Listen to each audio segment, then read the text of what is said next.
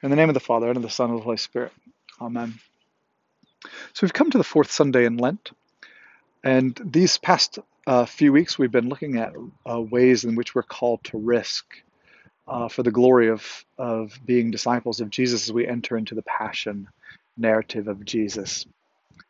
And we're called to, the first week, to risk to fail, being willing to go places, knowing that we might fail, but knowing that God is with us and God has called us into that.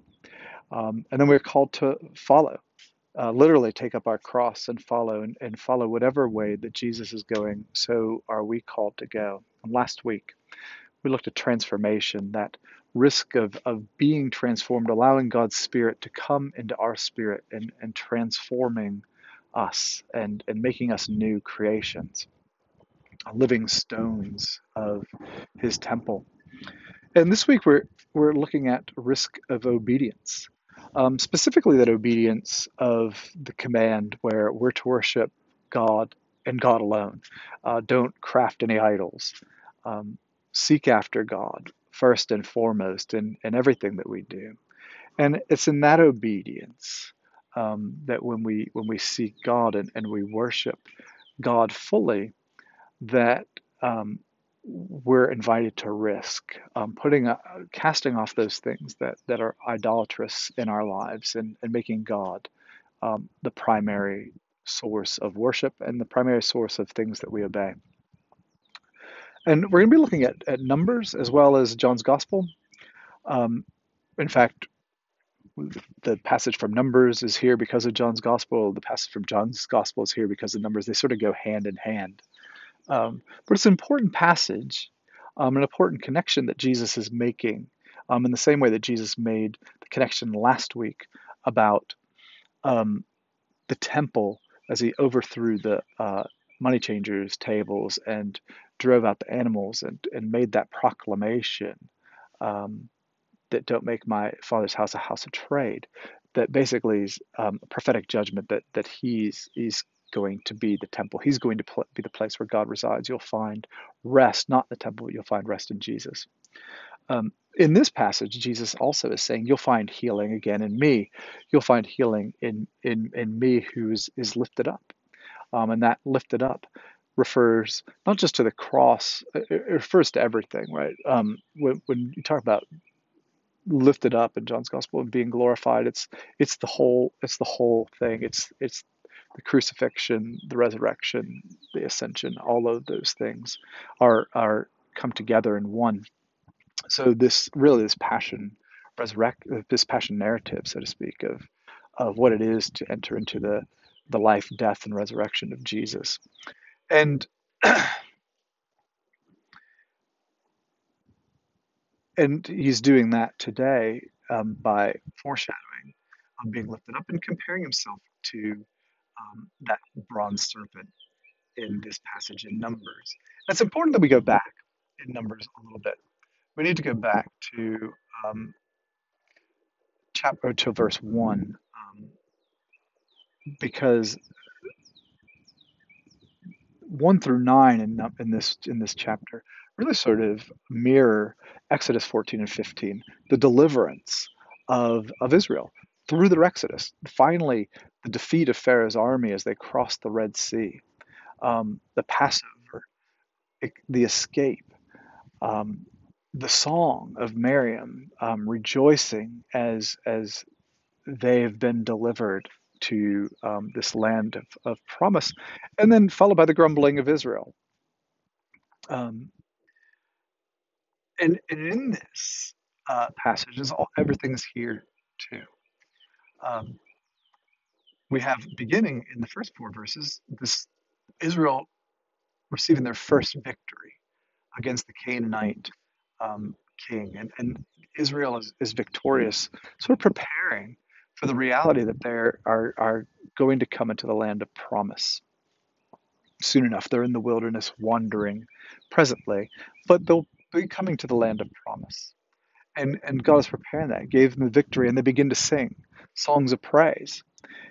And then they begin to grumble and they begin to complain against Moses And they say, and there's no food, and there's no water, and we don't like the food there is anyway, um, which is sort of a funny statement, right? This is sort of like when we're kids, where you say, Mom, there's no food in the house. There's nothing to eat in this house, and the cupboards are full of everything, just not maybe cookies or chips or whatever it is that you want to eat. Um, so there's no food, there's no water except for the manna that God provides, and so they're sort of not just complaining about God. Um, they're complaining about God's provision for them. They're complaining about Moses, um, and God is, all through the Psalms, people are complaining to God. God can sort of take complaining, but God doesn't really like it when you complain about the people that He has anointed to lead them. And so, anyway, poisonous snakes come into the camp and start biting people. And uh, this isn't the first um, plague that sort of happened. We've had earthquakes, we've had plagues um, earlier on in Numbers, and it's important to remember in Numbers. Um, anyway, that there's two censuses that happen in Numbers. The first census happens at the beginning of the book, where all of Israel's counted after they've been set free from Egypt and released and redeemed and from slavery and bondage. And then there's a second one before they enter into the land of promise, because earlier on, you might remember, when the spies were sent into the promised land to scout out, they came back and rejected God, basically. And God said, um, nobody's going to go in. No one who's an adult now is going to go into the land of promise, except for Joshua and Caleb, the two spies that said um, we should go. Uh, and so throughout this 40-year wandering, there's a lot of death, right? There's a lot of culling of the people of Israel and making them a true Exodus people, a people ready to receive the promised land, the land of promise.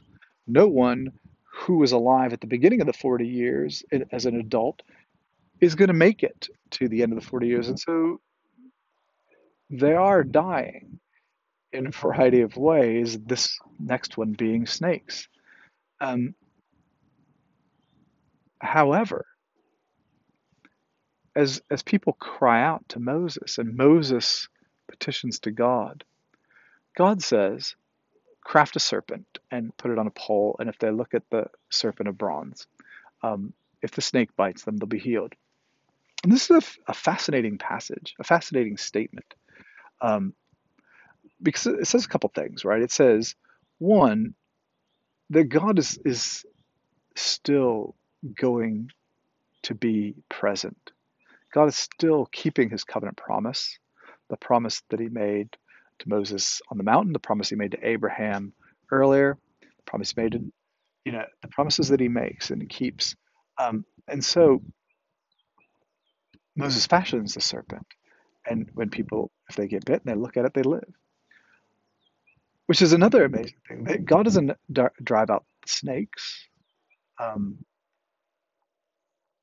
God just provides a way of healing. God doesn't even stop the snakes from biting you, right? Just if you're bit, you're you will be healed. And so it's sort of an amazing reality as we look at it sort of through the eyes of this pandemic, right? A little bit like God's here with us now, right? God didn't cause the pandemic. I'm not sure God even caused the snakes. He let the snakes come. I mean, Israel may have, um, seen that reality, um, but God's here. He doesn't necessarily stop some people from getting sick, um, but he's present with you as you're sick, offering healing. And it's important again that obviously these people still, even the ones that are healed, are going to die. In the same way that even Lazarus, who's raised from the dead, is going to die again sometime. Um,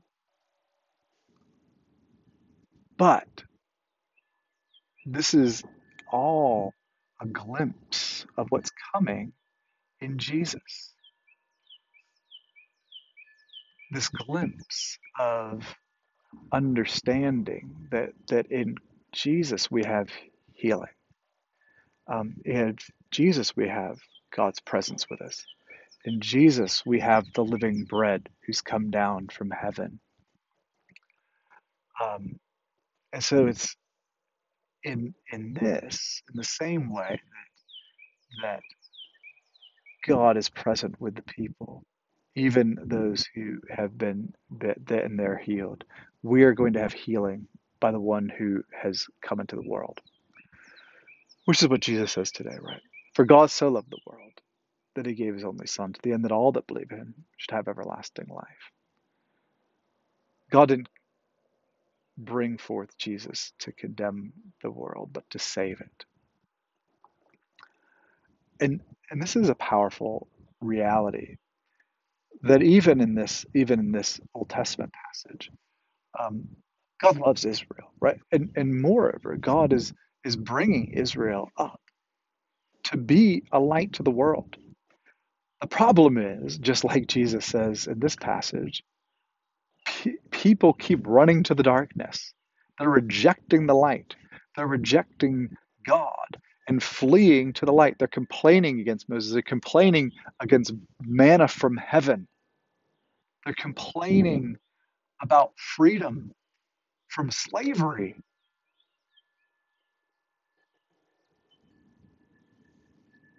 They've made idols of things in their lives and did not seek and do not seek the one true God or his representative Moses.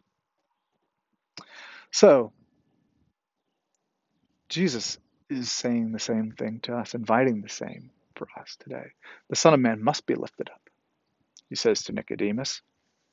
The Son of Man must be lifted up, as Moses lifted up the serpent. He must be lifted up. He must be crucified. He must, um, for the sins of these people, for the sins of you, for the sins of me, for the sins of the world. God has sent forth Jesus to because of his great love for us, that we might be healed, that we might be redeemed, that we might be blessed, that we might be transformed, as we talked about last week. And and this is an important aspect, and just as a quick side note, to emphasize the part about obedience, not just obedience to walking with God and seeking after God and following Jesus. God so loved the world that he gave his only Son to all that believe in him. So if we just believe in Jesus, um, then we'll have everlasting life, right? We make a confession of faith. We believe, but we're invited to more. Right? This is way more than that. It's way bigger than that. We're invited in an obedient life. We're invited to walk, to follow, to fail, to be transformed. All those things that we're called to risk before, now we're risking making Jesus our sole primary part of worship, which is an important aspect because, as I said before, as a little side note, the bronze serpent found its way into the worship of Israel later on. Um, Long after the temple was built and Ark of the Covenant there, it was sometime taken out and put on mountains, and people actually worshipped the serpent, made offerings to the serpent. And one of the kings, Hezekiah, one of the good kings, went and broke it, and destroyed it. And so then, wasn't worshipped any longer, right? But it goes to show you how even something that is an aspect of healing, an aspect that God has used for the faithfulness of Israel, and when people were obedient and looked at it, can turn into an object of idolatry. And so this is the connection also that I wanted to make for us, because obedience to God means seeking to listen and to follow. And just like Moses, when we talked about a few weeks ago, Moses, who struck the rock and the water gushed out, and the next time God said, "Speak to the rock." But Moses said, "No, I know how this works. You strike the rock and water gushes out." And God says, "You don't get to go to the promised land either," right? I mean, so even Moses, nobody gets to go to the promised land. Um, and things that God utilizes that are holy and that are transforming can become idolatrous, right? When we're not constantly listening, obeying, following. And that's the risk, because the bronze serpent was a holy, faithful item until it wasn't, right? Until it became worshipped as an idol instead of as a reflection of God's healing power and presence. And it's challenging to continuously listen, to be obedient. We're going to be coming back to in-person worship very soon, maybe next week, certainly short. And there's part of me in this that's recognized that there's many things that we do in church that could be idolatrous, as far as the Eucharist, as far as just being in person, as far as music and chanting and this and that. I mean, the list could go on. For me, one of the things that I've realized more than anything else is just that opportunity to pray with people, lay hands on them, and to pray God's blessing upon them. I, and I don't think that's idolatrous per se, but it can if you're just seeking that moment, that time, that thing, um, and and you say, "No, no, God, no, I've done this before, right? This is how you bless people. You bless people this way." Um, and so it's been good for me to learn that you can bless people through the internet, um, virtually, through Zoom, through telephone calls, um, through chalking doors, and other aspects. That there are other ways that you can bring God's blessing to people, and and that's helpful, right? And so this is this is the risk for us. It's the risk for us as we return to worship, um, because we can grumble, because there's going to be things that aren't exactly the way they were before. Right? We can't stay that long right now to start with. We have a cap on how many people can come and where we can sit, and everything else. There's a variety of inconveniences, and it's easy to grumble. It's easy to be annoyed. It's easy to complain, not just as you, the parishioners, but as the clergy, right? Um, so our risk for, not just as we come back, but obviously as in our lives, is what it is to enter into the passion and to follow Jesus, is how do we be obedient? How do we listen to God? How do we keep even the things that are holy and meaningful and healing and blessings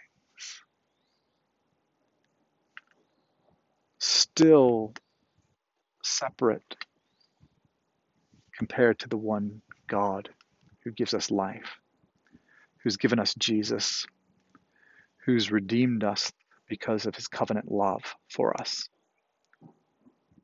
who's invited us to walk into the light and to be light and to live as light. So um, let's pray that God may give us the strength and courage to be obedient and to risk this new life. Gracious Lord, we give you thanks and praise for your Son, Jesus, for being the source of healing in our lives, for being the source of life in our lives. May we risk to be obedient to you in worship and prayer and praise and in all we say and all we do. Help us to focus upon your light and your love and your grace and your wonder. In everything we say and everything we do, you may be glorified. For it is in Jesus' name we pray. Amen.